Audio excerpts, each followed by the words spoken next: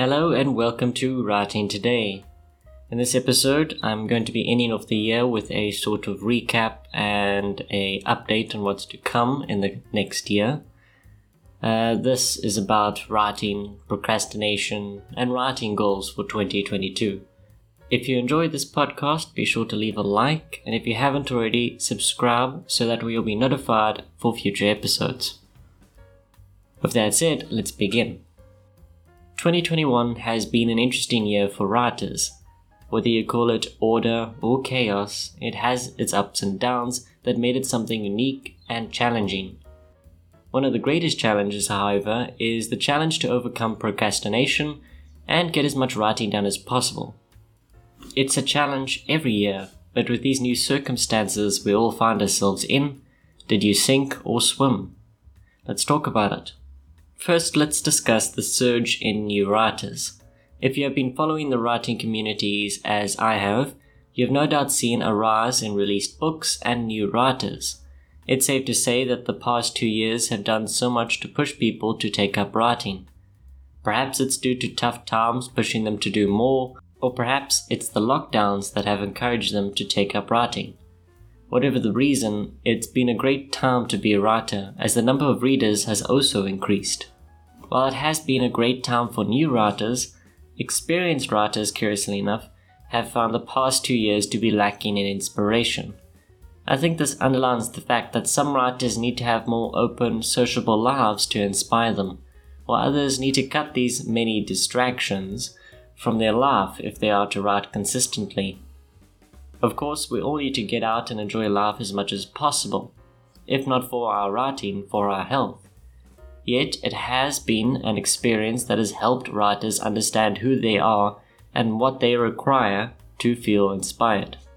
As for my work and observations on 2021, the past 2 years haven't done much to affect me or my workflow. I generally have my ups and downs no matter the situation. Yet, I also don't lead the most sociable life, so my lifestyle changes were minimal.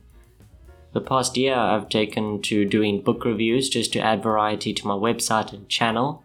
It's allowed me to approach reading with a writer's mindset, analyzing a writer's style and plot, learning little more than if I were to simply read a novel as a reader. I've also taken to writing a lot more and more off time. I wrote in the last month a rough draft of my next book, pushing myself to write more than I normally do. My goal was to write 3,000 words a day until it was done. After I passed the 100,000 mark, I decided enough is enough as I felt burnout building quickly. It was a straining experience, but still an enjoyable one. I challenged myself, but I also got a lot done. The feeling of progress was more than enough to keep me going, and I was happy with the results, as ugly as they were in the first draft. I'm happy to say that 2021 has been my most productive year as far as work and writing goes. Now, my short story podcasts. In addition to my book reviews, I've also taken to converting my short stories into audio stories, which I'll post on my podcast channel, as well as YouTube with handy subtitles for those who like to read along.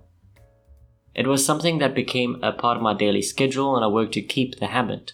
I was most pleased to see that it benefited my following as well, my subscribers on YouTube doubling since I started.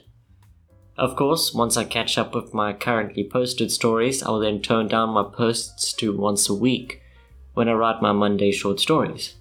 Speaking of stories, some of you might have noticed the return of Dread. For the readers who enjoy my horror thriller writing, this must have been a happy sight. Dread is a project of mine where I write higher quality stories of a dark nature. These stories take more time to make but are ultimately worth it, as I give myself a higher word count and plenty of time to write them. Dread is then edited and improved so their final versions can be put in the next volume of the Dread book series. These stories are also coupled with the amazing artworks my wife, Antonia Dewey, creates for them. A new season of Dread stories is on the way as well. Now, about procrastination. To keep up with my usual work and create more content for the website and channel, I've had to really look into what keeps me from my work. What it came down to was separating my relax time from unnecessary distractions.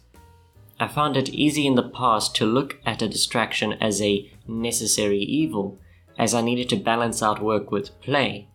Otherwise, I would feel crippling burnout. My work would become forced and low quality. Everything would be less rather than more, and it would affect me mentally and emotionally to see such sorry results. The way I separated the relaxation time from the wasted time was by setting a firmer schedule for when I worked and when I didn't.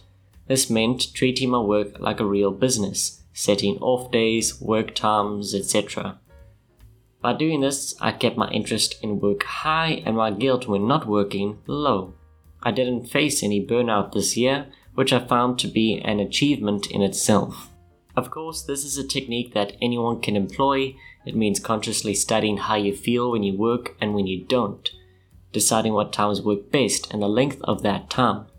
It is then taking into consideration what really relaxes you and what distracts you from your work. You'll always end up working more than relaxing, but you'll still feel like the time is well balanced. If I was to turn this experience into a metaphor, think of it as a river starting to form. The water cascades down a hill, splitting off in various directions, and it looks like chaos in the beginning. Then, with time, the main stream begins to appear. With a few tributaries, then the real flow is established. When you constantly find yourself distracted or feeling overworked, it means you are still in that chaotic first stage. But as the balance is found, the river reaches its final form. If done right, you'll feel a routine start to develop. Good habits are made, the flow is established. From then on, procrastination is easy to avoid as you float down this river of your own making. Well, that's a long-winded metaphor, and as per usual, my standard for metaphors, probably a bad one too. Yet I do feel I got my point across, and I hope it helps you in some way. Now, what about my goals for 2022? After Christmas, I took some time to gather my thoughts and aspirations. Look into the future is something I always do, but it is time to do it more seriously. I made a list of goals which I feel are attainable with a lot of effort, but leave me with plenty of opportunities to fall short. In my mind, I think these are good goals, as I still show progress no matter what. With that said, my writing goals are simple. Write more books, publish more books. I made a list of fiction books to write, edit, publish. I set fair time slots to get them done. By the same token, I've done the same thing with my work, my other projects, and my personal goals as well. These are goals that I will look to whenever I find myself in between projects or simply wanting to do something else than the current project I'm working on. I do hope that you have set yourself some goals that emphasize your desire to improve in whatever field interests you. Of course, the writer in me hopes that one of those goals has something to do with writing. And with that, this short little update and recap has come to an end. If you enjoyed and want to check out any of my work that I've done this year, you can find it all on my website, thepensedsleuth.com, or you can check out my YouTube channel, Matthew Dewey, where I have all my videos and podcast stories for you to watch or listen to. With that said, I'll see you in the next episode. Happy holidays and Happy New Year.